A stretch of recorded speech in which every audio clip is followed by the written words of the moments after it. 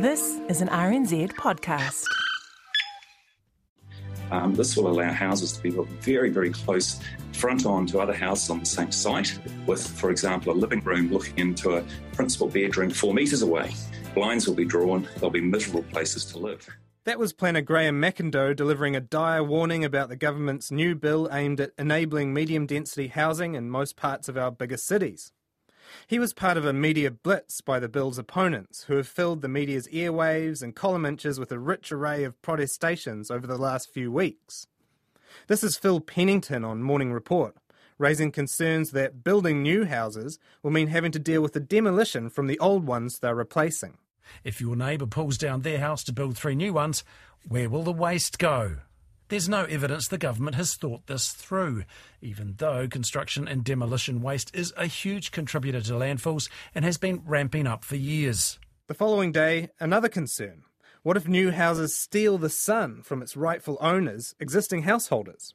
Upper Hutt planner Alison Tyndale has just written an article calling it daylight robbery. The proposal certainly has a lot of potential to lead to existing suburban properties having almost no direct sunlight over the winter months.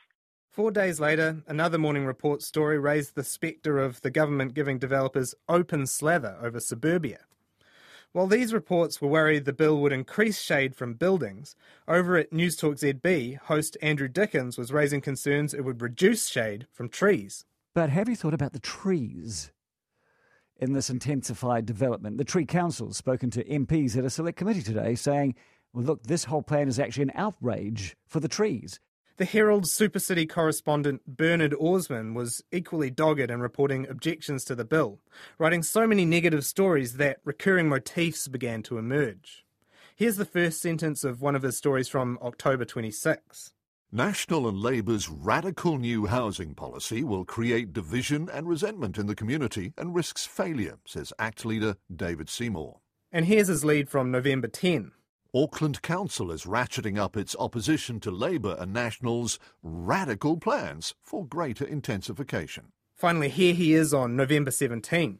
Auckland Council has responded to Labour and National's radical plan for greater intensification. This all begs the question, why would the government be going through with this radical plan to let people build a type of housing that dominates most of the world's major cities? I dug through some recent news reports and found this. Among the 37 nations that make up the Organisation for Economic Cooperation and Development, or OECD, New Zealand has the most unaffordable housing market. Even more relevant, housing supply appears to be a big factor in that issue. Lack of supply was a key driver of booming house prices. Here's the proof. We have exclusive new figures revealing that regions with the highest number of houses built have had the slowest growth in prices. And far from being the unsuspecting victims of sunlight theft, existing homeowners have been profiting to the tune of billions of dollars in untaxed capital gains in just the last year. Wellington homeowners have seen eye-watering property value increases over the past 3 years. The latest rating valuations have been released for the first time since 2018. Over the past 3 years, the average home value across Wellington City has increased by more than 60%. This crisis didn't merit more than a few cursory lines, if that, in the stories on sunlight and demolition waste. But more troubling than these stories' lack of context was their lack of balance. Despite being news reports, few of them included any perspective from people arguing in favour of the bill. RNZ's daily news podcast, The Detail, hosted 2 guests who opposed it, Auckland University urban ecology specialist Dr. Margaret Stanley and the NZ Herald's Simon Wilson, and none who supported it. On RNZ's afternoons, host Jesse Mulligan and Simon Wilson again admitted they were struggling to find anyone who was in favour of the bill's provisions. And yet, Simon, I have really struggled to find someone who can tell me that this bill is a good idea. I know it's difficult, isn't it? That may say more about the people they listen to than the actual support for the legislation. The Coalition for More Homes, which has backed the bill's intent and general thrust, is comprised of 13 organisations including the Auckland Architecture Association, Unite Union, Generation Zero, Habitat for Humanity, Women in Urbanism, the New Zealand Initiative, Developers Ockham, Planners MR Cagney, Urbanists Greater Auckland and others.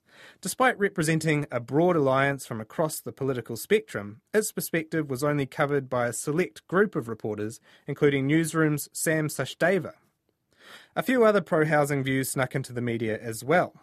Stuff ran a column from Jade Kake calling for amendments to the bill which would make it, if anything, more permissive. And to be fair to RNZ's Afternoons, it did eventually track down someone to speak up in defence of medium-density housing, urban designer Maddie Prasad, on Monday's show. But these voices were few and far between, and in that vacuum of debate, some questionable or just plain wrong claims were allowed to go unchallenged. In the spirit of fairness, I asked Coalition for More Homes spokesperson Scott Caldwell to address some of the more common complaints about the bill raised in the media. So one argument we've heard in the media and from places like councils and their select committee submissions is that allowing people to build three-storey houses anywhere will cause sprawl. And what's your response to that? Currently at this stage, where the council allows 2- and 3-storey terraced buildings, particularly townhouses, to be built, they are stopping development in the central suburbs and they're pushing the development out to the fringe of the city. What this bill will do is to reverse that situation. So by allowing 3-storey townhouses everywhere rather than just the central suburbs, we're going to get more townhouses in the central suburbs. It's going to take that demand away and bring it inwards, closer to where people live and where they work. What about the idea that this will mean that low-quality buildings are constructed? We've had planners saying on places like the project that this will cause drawn curtains and these buildings will be miserable places to live, and they've raised the spectre of the leaky building crisis. Well, at the moment, people across Auckland, particularly in the less fortunate parts of the city, you have people living in a single-family house with much more than one single family living within them. The reality is that no one's going to move into these new buildings unless it's providing a better quality of life than what is currently provided. And for all those people living in overcrowded homes, that's going to be an easy sell, because even a small apartment is going to give them a higher quality of life and more floor space than is currently provided by our existing housing shortage. We also have Building Act rules which aren't going anywhere, which sort of mandate stuff like insulation levels and heating standards and construction standards. Yeah, and so the idea that this is going to be another leaky homes crisis is quite ridiculous.